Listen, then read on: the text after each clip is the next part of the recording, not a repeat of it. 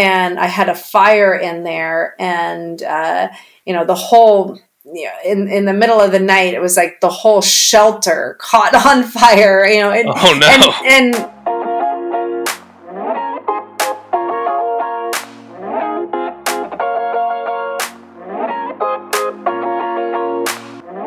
You're listening to the Feel Good Community Podcast. My name is Storm.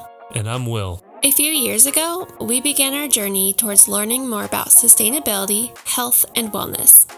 The more we learned, the more we couldn't believe that this vital information wasn't mainstream knowledge.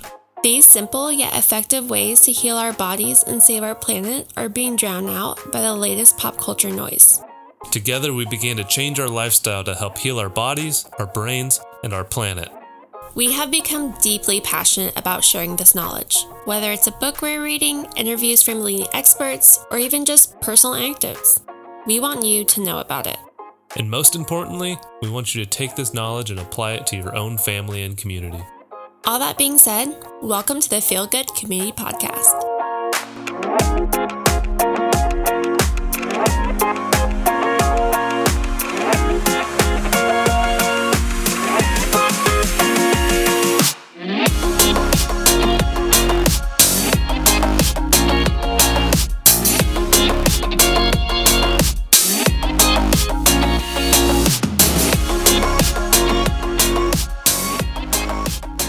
All right, good morning. Welcome to the Feel Good Community Podcast. On this episode, we're talking with Doniga Markegard. Doniga claims many titles. She's a tracker, rancher, author, and mother. I just finished reading her book, Doniga, that details her crazy life. Doniga, in Doniga, you recount a horse riding accident when you were a kid. After the accident, you saw the world through different eyes. Can you tell us a little bit about the accident and what changed in your world from that point on? Yeah, absolutely. So when I was a teenager, early teens, I got really competitive with 3-day eventing. So, I loved just the thrill and the adrenaline of being on a horse and jumping cross country. And I was warming up for a show, and my horse spooked. And I got thrown, and I actually don't recall all the events of that day. But I remember waking up in a hospital bed, and I sort of experienced this dual reality where I was seeing myself from above, and I was seeing that I had a choice to go back to my body or go towards this peaceful light. And in that moment, it was I felt like I had touched something that that maybe I had been searching for by when I was because I had also been doing a lot of other extreme sports like snowboarding, and I jumping off bridges into water. So I was always like a daredevil. And yeah. I think adrenaline junkie. Yeah, exactly. And I think I was looking for that feeling, like that feeling of rapture, and looking for those types of experiences. So when I sort of came to in my body, it was like my perception had changed, because I experienced that there was something bigger. There was this force, this energy that moves through all of us, that you can feel that peacefulness and that rapture, and you don't need to be doing these sort of life-threatening experiences and pushing and pushing and pushing, although that's fun as well. And I just started to look at things differently. And I was always raised close to nature. We grew a lot of our own food. We went camping, did a lot of hikes, and but I started to notice more, like in a deeper way, like that, like at an energetic level. It's really interesting. You said in the book you're talking about like how after the accident, you'd be like sitting in school and just like staring out the window, like not paying attention and just more interested in what's going on out in nature rather than school. How was your interest in school before the accident? Was that like a complete shift in your head? Yeah, it was. I think that I felt some sort of awakening inside of me that I knew I had a purpose in life and I needed to seek that out and find those things that I was becoming curious about. And that wasn't feeding me in school. My soul, my spirit wasn't being fed because I felt like I was just being told what to do, that this is what I need to do and this is how to achieve and this is these are the options for you right here, instead of me really discovering that on my own. You mean algebra didn't set your soul on fire? It might for some, but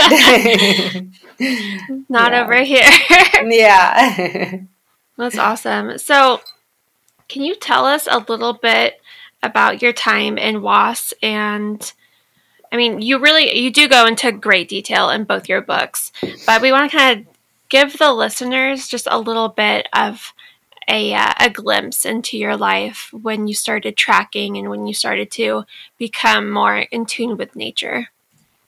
Yeah, so Wilderness Awareness School was the full-time nature immersion school that I was sort of gifted to be a part of. And it was just through call it synchronicity that I was at the right place at the right time. And I was guided to that school. And so I mean, it was incredible. It was sort of like we would show up and we weren't told what to do, but it was cold and it was wet and it was Western Washington and we weren't inside in a heated room, so we would start fires and we didn't have matches, so we had to learn to start fires by rubbing sticks together, and we learned about the plants and we learned about the birds, and we were mentored in a way that piqued our curiosity, where we were asked a lot of questions, and different mentors would come in and work with us, but it was always just an option. Like you could learn this lesson, or you could go and whittle a stick, or you could go and wander, or you could go, make medicine, or track an animal, or work on a survival shelter, or wander. We wandered all the time. It's like being able to go out in nature and, not say, okay, I want to go from point A to point B. I'm going to conquer this mountain, or I'm going to, choose this route ahead of time on my maps, and that's the route I'm going to go. Well, I mean, that can be fun, but it also can be nice just to go out and just be drawn to certain places. Like, oh, check out this deer trail, or follow this coyote path, or there's a cool tree over there, go check it out. Like, just not with any destination or any time frame or anything like that. Just, you sit and study moss for an hour. So as you're out in the wilderness, like tracking, in the book you're mentioning that you're tracking like mountain lions and wolves and like all these large predators. I always was like, aren't you scared of getting eaten? What was your closest call? Yeah, I mean, I think that's part of the thrill of it, right? I mean, I still had some of that, like, wanted to feel that being close to the edge, and that's still one, my biggest passion. One of my biggest passions today is tracking large predators, and I learned about them and I learned about their behavior, so that it's I have like this healthy fear, but it's not encompassing fear. Like, I understand, if I'm putting more of myself, like a respect for them. What's that? More of like a respect for their capabilities. Yeah, and also a knowledge, like being able to know if I'm pushing it too much or if I'm too close, or being aware of their body language, their behavior, or what types of things would set them off. And really, it's more of just wanting to be close to these animals and learn from them, because we can learn so much from these predators, because they're really the keystone species of nature. They're the ones that are sort of keeping everything moving and everything healthy. So, humans in the past have had this fear of predators, and to the point of, killing them to extinction. And we've really lost out on all of those lessons that they can provide for us. Yes, you mentioned how when you have wolves in an environment, that is when everything kind of comes together. And can you tell us a bit how you mimic the predatory patterns when you're going and moving your cattle and everything like that, and how that is related to like the wolf moving the deer, and you in that sense are the predator mimicking a predator moving your cattle? And how does that affect the environment when it comes to holistic grazing and like holistic land management? Yeah. Well, as a regenerative rancher, we move, and that's sort of like the biggest theme is we're always moving. And you think in nature, there's really there's nothing stagnant. There's always movement, and predators are a good example of that. And it's been really studied extensively in places like Yellowstone, where there's this trophic cascade. So it's this cascade effect where the predators move the prey. So the prey have a certain behavior when the predators are around, and they group up and they move around the landscape. And so what that does is that then moves the plants. So instead of the prey species, the herd staying in one place and just eating those plants and not allowing them to really grow and flourish, they're moving around to allow those plants to regrow. And then what happens is the songbirds flourish, and the beavers come back in areas maybe where the wolves were reintroduced. And then the plants are able to have more photosynthesis because they're grazed, and then they grow back, and they like that disturbance. Like plants want to be eaten. They're here for a purpose, and they want to provide food. So if they're not eaten, they're not going to be healthy. And stagnate. Yeah. Or they're going to start to die off, because then they no longer have a purpose. Like everybody wants a purpose. I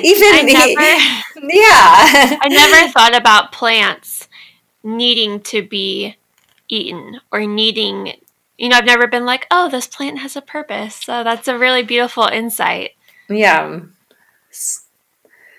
So, go ahead. Sorry. So you and your family were featured in Kiss the Ground. Can you tell us about kind of like how that happened and your process through everything? Yeah, well, we get approached a lot by different people that want to come out and spend time with us, or take some pictures, or take some video. And pretty much we always say yes, because we're completely transparent, and we want people to learn directly where their food is coming from. So we want them to go to the source and learn from the farmers and ranchers, who are then connected to nature, because not everybody has that opportunity to be a farmer or rancher, but people should at the least get to know their farmer or rancher and know the source of their food. So we feel that's really important. So when we were contacted by the directors, Josh and Rebecca Tickell, we yeah, we said, of course, sure, come on out. And they said, oh, we're just going to camp out on your place. Like, oh, okay. And it might just be a day or something. And we said, all right, sure. We've got a lot of work to do, but you guys can just tag along. And they ended up staying here a week on the first trip. And then they You're like in the first trip. Yeah. So it was like they had all these stops that they were going to make, or different farmers and different ranchers, and then they got here, and then they just stayed. It was like he wanted to follow that storyline, and so yeah, it was a lot of fun. I mean, they're really good at what they do, and. It was I think it was right at the beginning of their filming. Like, they hadn't gone to the Dakotas, they hadn't gone to France, they hadn't, we were sort of like the very start. So a lot of these concepts that I had been working with and learning about in terms of soil and carbon sequestration, and that we'd been sort of testing on our ranch, were still pretty new to the directors. And so it was sort of like their launching point of like, oh yeah, I can then go interview a soil scientist, or that's awesome. Things like that. So yeah, I mean, it was a lot of fun. We, got up early, and they, were out milking cows with us and moving cows. And, it's like, there's just always a lot happening on a ranch with a family. That's so cool. So do you think that, at least on my end, regenerative agriculture is a bit newer to us, but do you feel like there is becoming like a resurgence of people that are interested in homesteading, that are interested in ranching, and kind of where do you hope, or where do you see it going within the next like 10 to 20 years? Yeah, I mean, I see it going in a few different directions, and right now I feel is like a major turning point, an opportunity to really reset things, and it could go the route of sort of technology and more separation from nature, and like how can we use technology to mass produce food and maybe do less harm, or how can we completely restructure and regenerate farms and rural areas and revive economies, and at the same time produce food that's really in line with nature, that produces more life, and that young people want to continue to farm or ranch. It's like a career that they are drawn to because it's fun and it's beautiful and it's a healthy lifestyle. So I feel like there's a few options, and they're kind of like paralleling each other right now. And both are getting a lot of momentum, and both are sort of in the data isn't totally out. Like, the people that want to use technology and cellular agriculture say, oh no, the regenerative agriculture can't scale.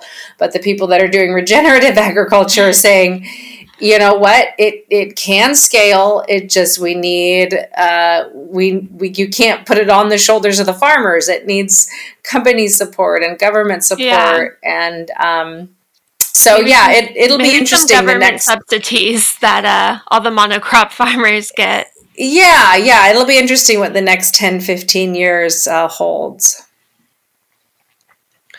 So pretty much what you're doing on a larger scale is what you learned about. I remember in the book you talked about this 1/4 acre homestead where you learned about permaculture. So can you talk a little bit about on your farm how you incorporate permaculture into your, like, how you operate your business?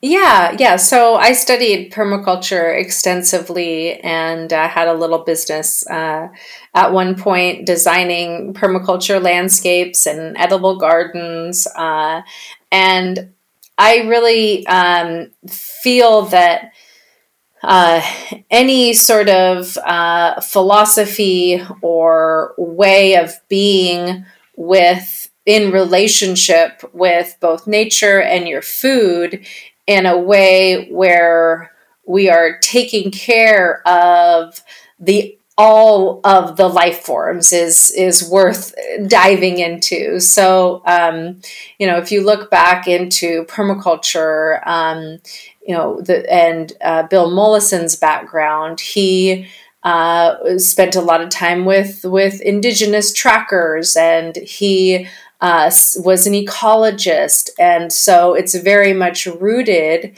in nature. And how can we relate to those species around us to have a permanent agriculture that will be healthy for the planet and the people for many generations. So, I use a lot of what I learned in permaculture today, just in terms of being in those types of relationships with the species and with the life around me. And I feel like just learning that design and how we as humans can live in a way that's helping to heal the soil and helping to produce abundant food, both for us and for all life around us. Yeah. Is that's really where we're at. I mean, you can call it permaculture, you can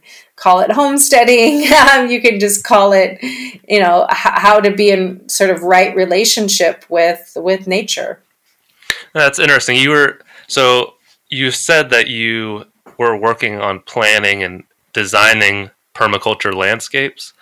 So I know me and Storm, we have about 12 years till I retire and we settle down and we start our homestead. And I know I'm the type of person who, as soon as we get a piece of land, I'm going to want to start messing with it, planning things. And, Yeah. But how long, when you're designing something that's permaculture, how long should you sit and just watch your land? Like, how long does that part of the planning process take? Yeah, I mean, we tell people you really want to observe it through the seasons, especially if you haven't lived in that region before, if that region is new to you, like the climate. But there's a lot, once you do that once, like with one piece of land, once you get to know one place really well, even if you move to a completely different region, you can pick up on the signs and the cues much faster. So it's sort of like once you learn the birds of a certain region, you can go to another region and you can easily sort of, that sounds like this bird, even though it's a different species, or that plant is in the same family as this plant that I learned over here, or, okay, I watched the water flow across the land in this way, and that's the signs that it left behind. So then you go to a new area and it's much easier to pick up on those cues. So I think just it's not necessarily because people could spend their whole lives observing and never really figure out what's going on. It's just sort of learning how to observe, like asking a lot of questions and immersing in all of your senses when you're outside. And because when you're immersed in your senses and you're observing and really in an in-depth way, then you're going to pick up on subtle cues that maybe you missed out on before. And you're also going to notice the wildlife more, because they're not going to be fleeing from you, because you sort of have this this inner peace inside of you that really comes from a place of deep connection.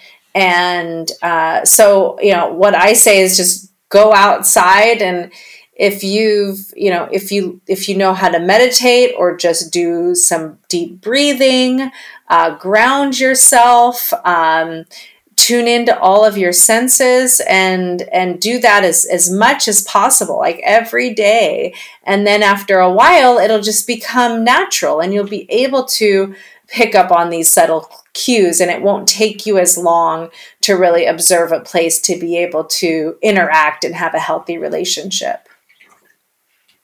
That's awesome. So you are a mom of 4.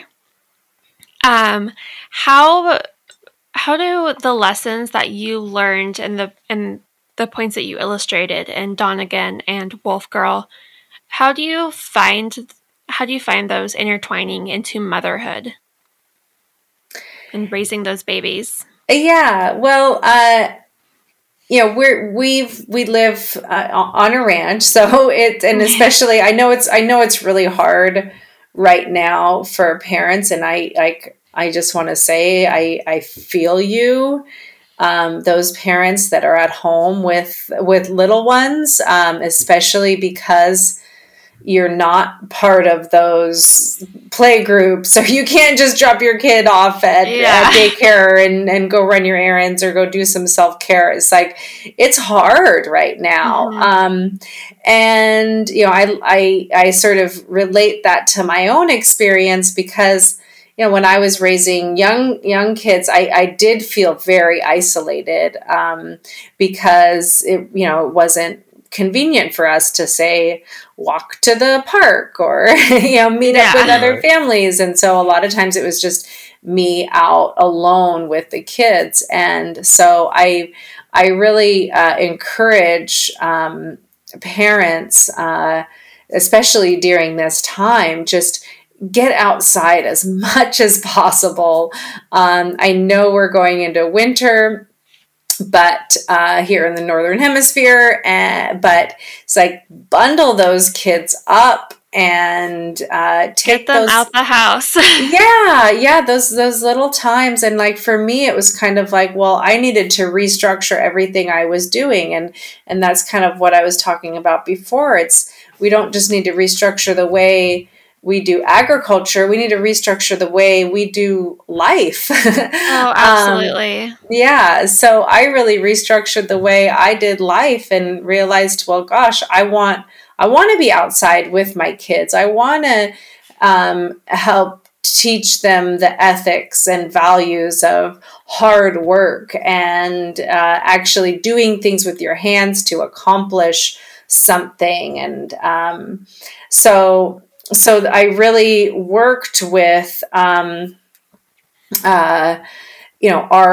land, and we started diversifying, and the kids were involved with raising the chickens and the pigs and milking the cow. And so I really restructured the way I did things. So we were producing a lot more of our own food, and we had more products that we could then sell as well, and build our business. So, not everybody has access to thousands of acres to raise food, but it's just gives an opportunity to think differently about what's important and how we're going to do this life on this beautiful planet.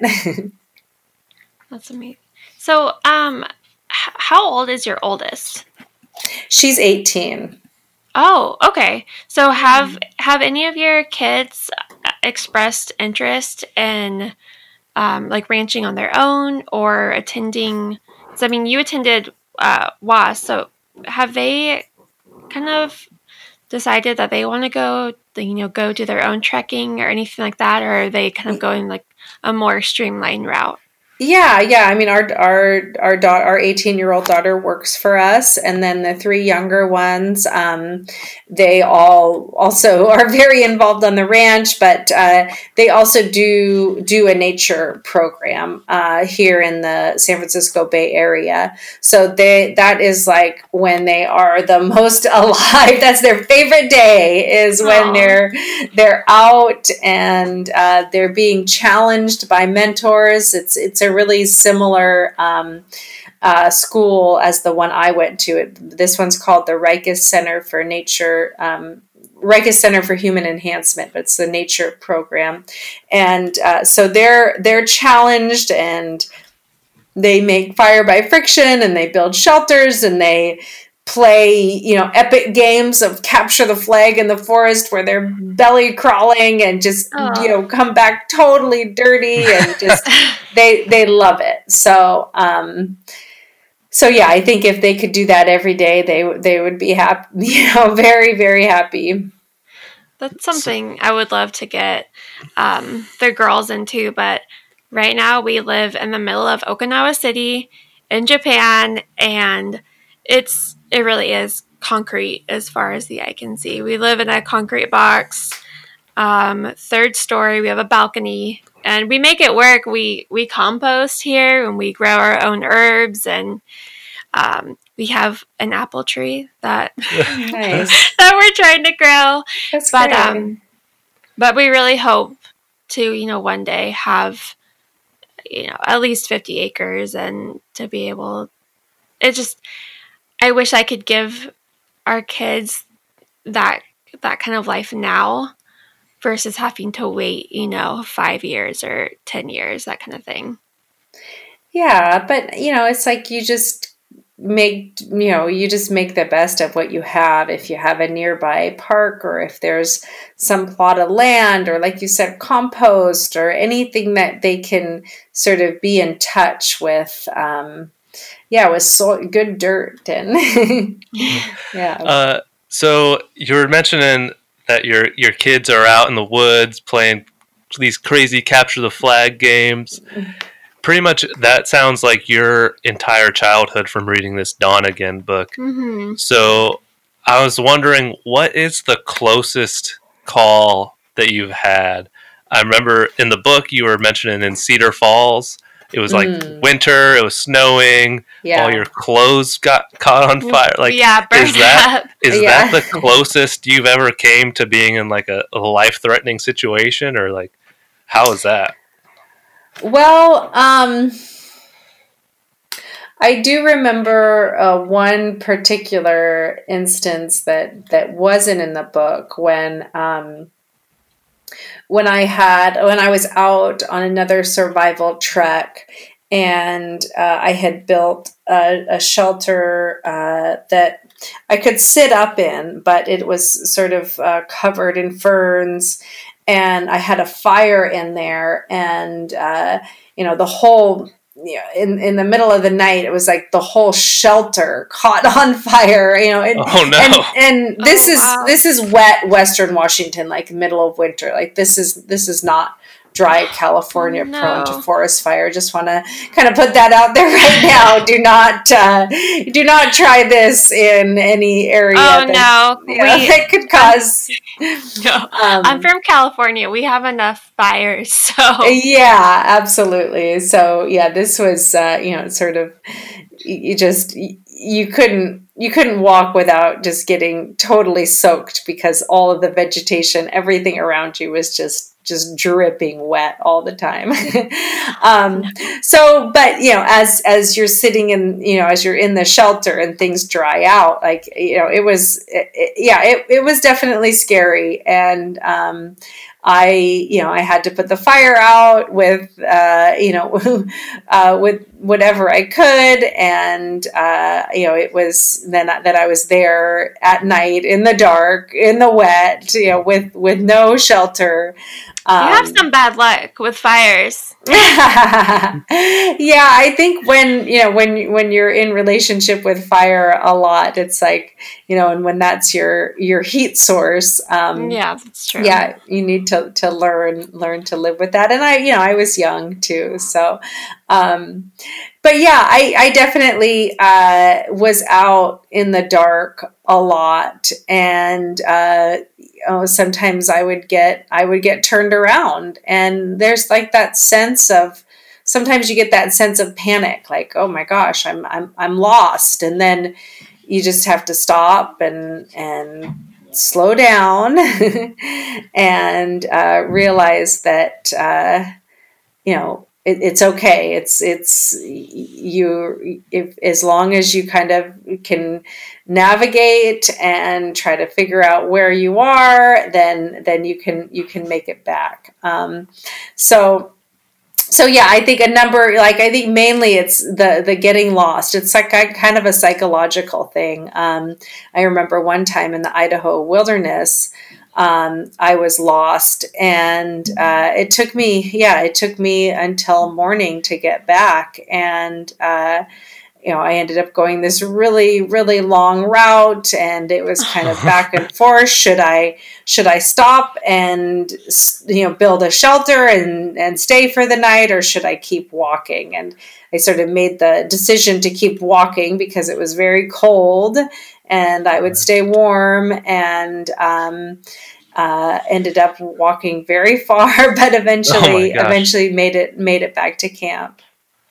That's wild. So, did you ever use your tracking and wilderness skills for hunting? Did you ever do any hunting?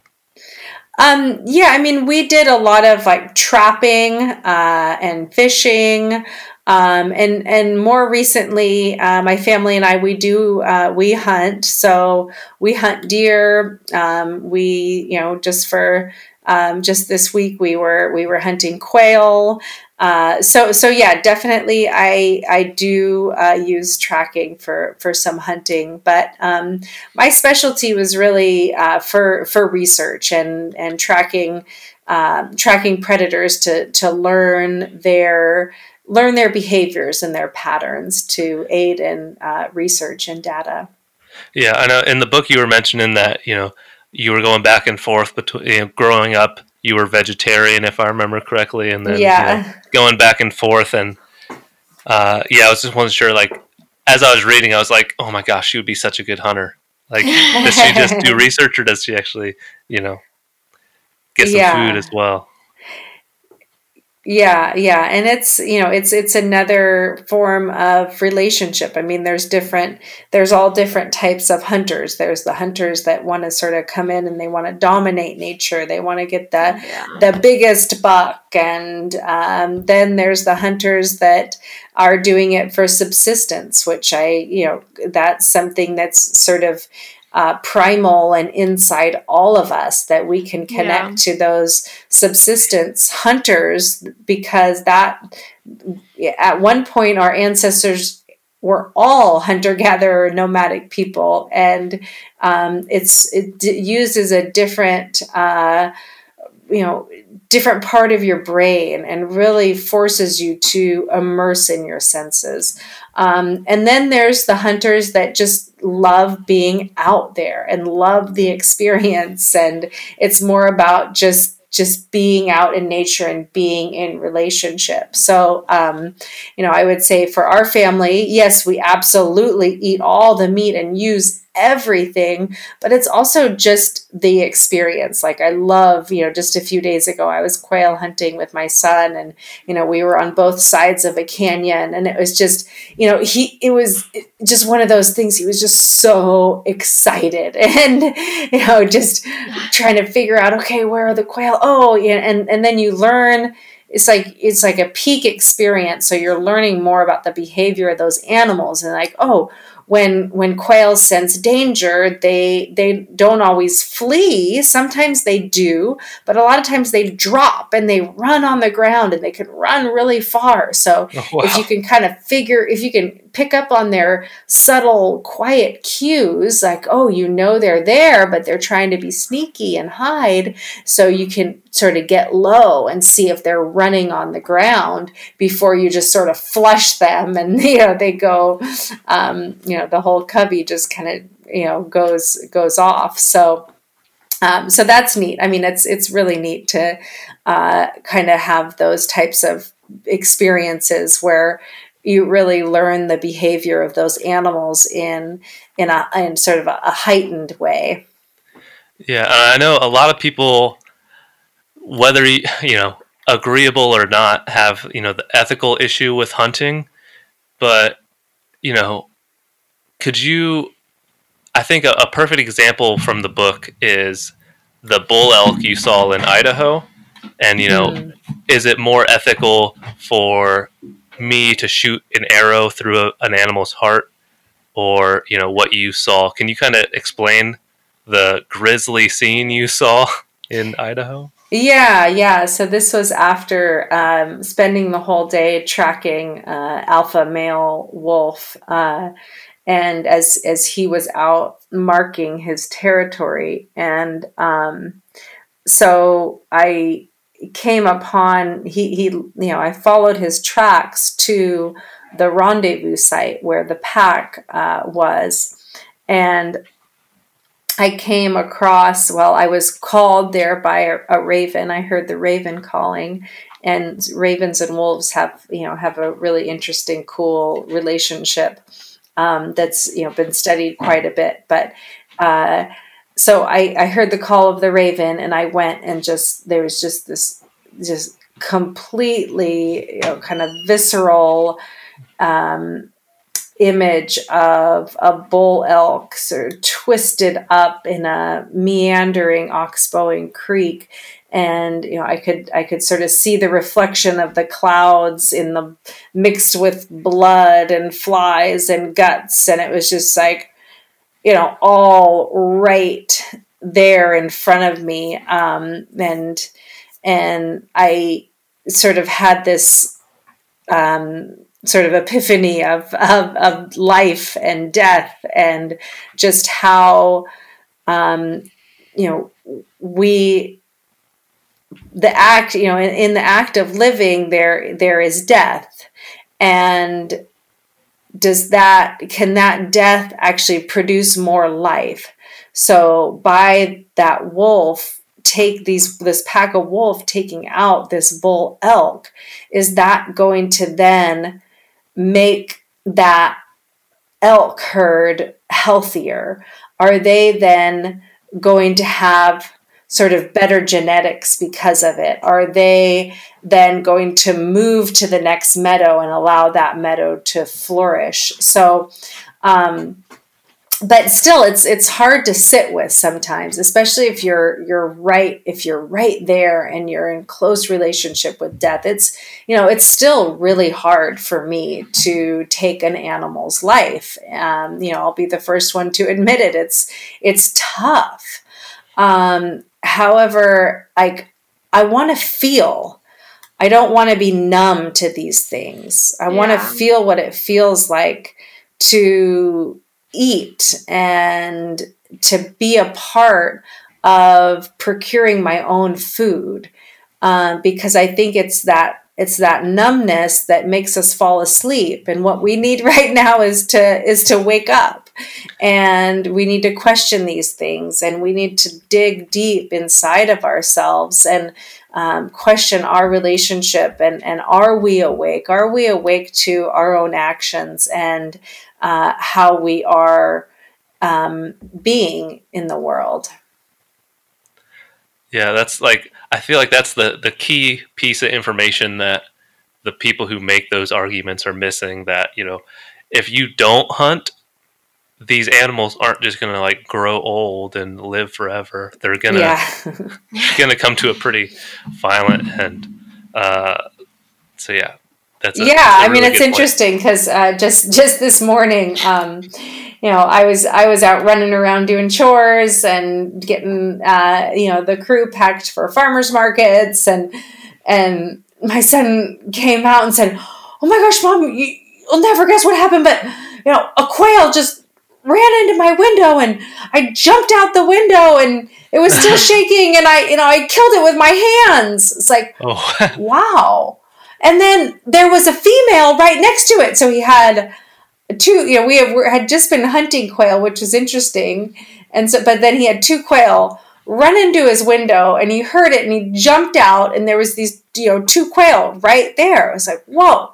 Oh. And so then when his friends came over, he had already, he had just been processing the quail. So it's like he got to let his friends do it. And it was sort of like this whole learning process of like, wow, these animals, we could have just tossed them in the bushes, but it was like they came here for a reason, and we're going to honor their lives, and they're going to feed us and nourish our souls and nourish our being. And right there it was like, oh wow, that was a learning right there, because his friends had never done anything like that. And they got to check out all the feathers and ask lots of questions, and what's the difference between the male and the female. And so it's just things like that, that there's death around us. It's how are we choosing to be in relationship with death? And how are you choosing to understand and kind of submerge yourself into the life cycle of not just only the animal that passed, but its whole relationship with nature and relationship with all of us. So it's a really interesting perspective that I think that most of us don't have, because we are so removed from our food, and we are so removed from nature and this world as a living being. When just get in your car, you drive, you get food that's in between plastic, cook it in your house, and then rinse and repeat. You don't get to see that more, like that soul connection that we should all have to the earth. Yeah, absolutely. So we've mentioned it before, obviously, but you've written 2 books. What is your latest book, and who do you feel like would benefit most from it? Like when you were sitting down and writing Wolf Girl, who exactly did you have in mind? Like what connection to your reader did you have? Yeah, well, Wolf Girl is the young adult version of Doniga. So one of my passions is to work with, I work with women in regenerative agriculture, sort of across the world, really. But one of the projects that is just sort of in a visionary stage right now is I really want to bring that next generation of the young women and the girls who might, maybe they are growing up on a ranch, or their ranch or farm is, they're sort of separate from it, or it's like I think that's how we're going to really transition, is through the women or through the girls, to really in rural areas and empower their voices. So Wolf Girl is for those youth climate activists who are really speaking out and saying, hey, this, you guys really left us with a mess, and I want you to step up. And so this is sort of my gift back to these young adults, to say, hey, yes, we did leave you with a mess. Humans have really screwed things up in a big way. Mm-hmm. However, the hope is not gone, and you can connect with nature and connect with yourself, and not and find those solutions, find the solutions that we as sort of a mass society hadn't, implemented. Like we've come across a lot of solutions, but they haven't spread big enough, fast enough. So look to nature to find yourself, find your passion, and find those solutions, which will really help bring us out of this mess. I mean, I think right now that's our hope is to invest in that generation that's really waking up. And so, I've been thinking lately, like, gosh, one of the things I want to do is just bring groups of teenage girls out in nature and away from phones and computers and just sit around a fire all night and talk and, explore and track animals and, learn about ranching and get on a horse all day and, move some cattle. And so, that's something that I've been thinking about for a while now is a way to have some sort of experience for rural girls to just immerse and find that passion so that they can go back into their own communities, back on their farms, and maybe one day they will be in charge. They will take it over and they'll be the ones making the decisions. And it's those experiences that they'll have connecting with nature like I had that will really influence the way they do things. That's so cool. I really feel like when you are able to get to women or girls and boys that are, excuse me, and they're kind of on that cusp where they're still trying to figure out what they want to do with their lives. They know that they have these ideals, but I feel like that age you're just a big mesh of ideas and feelings and nothing's really solidified yet.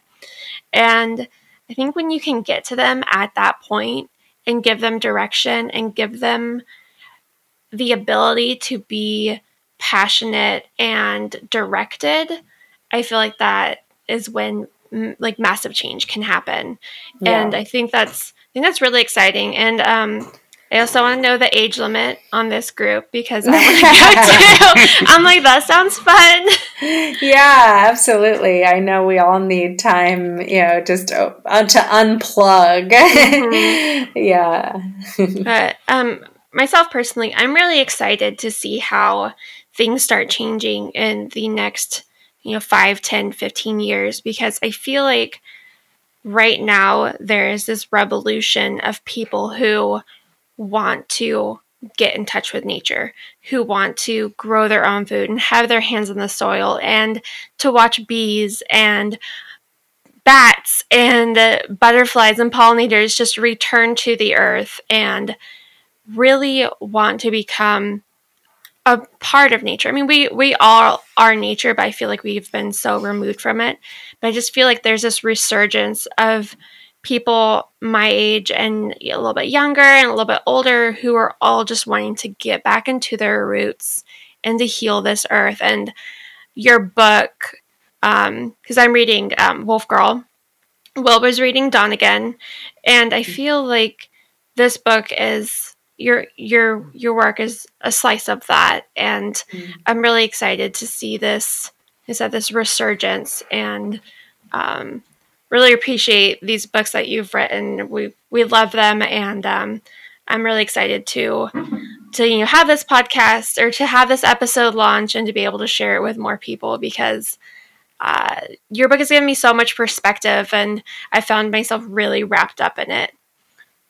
Nice. That's great. That's how I wanted it to be. I wanted also for people to see themselves in the story, to not just say, oh yeah, was her experience, but to really say, yeah, I feel that way too. Or I remember when I had an experience like that, because I want people to, hear that through stories and to then be empowered to tell their own stories and have their own experiences, because that's really the only way we can do this, is that we can't just say, oh yeah, that's ranchers can do that, or trackers can do that, but I can't. No, everyone can have these experiences, and you don't need to be a rancher. You don't need to be a tracker. You could be living in the middle of a city in Japan and still connect to that apple tree and still have these, deep spiritual,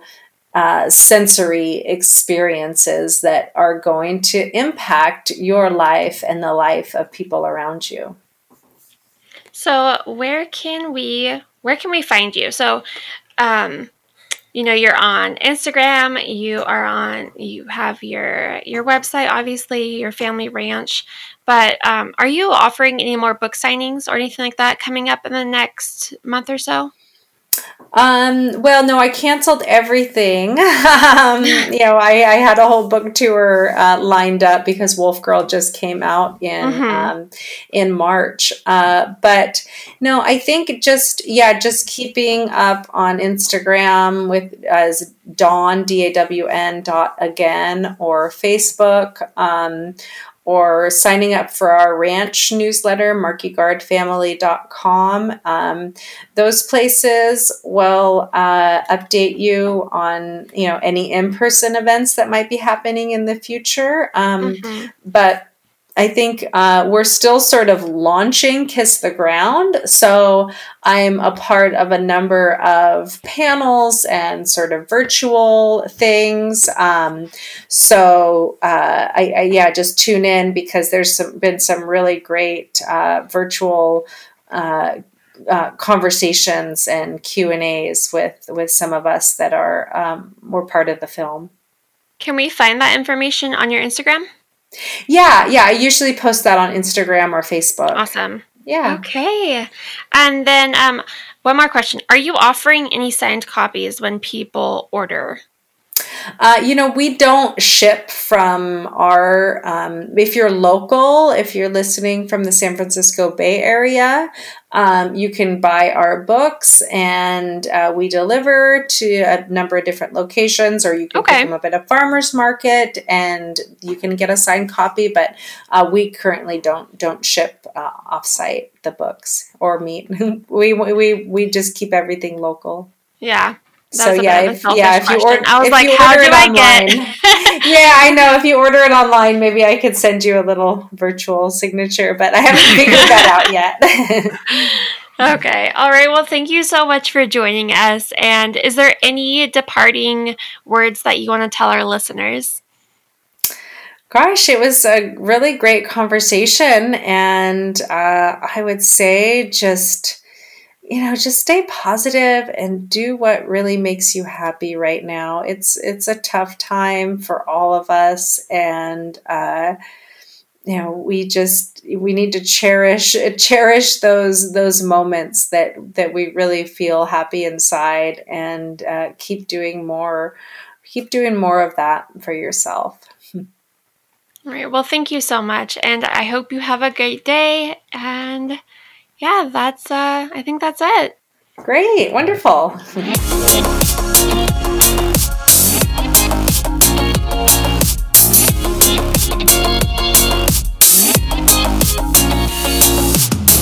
Feeling social? Follow us at the Feel Good Community Podcast on Instagram for daily inspiration, our blog, and behind-the-scenes footage. Join the Feel Good Community Podcast on Facebook, where you can read interesting articles, ask us questions, and share progress of your own journey.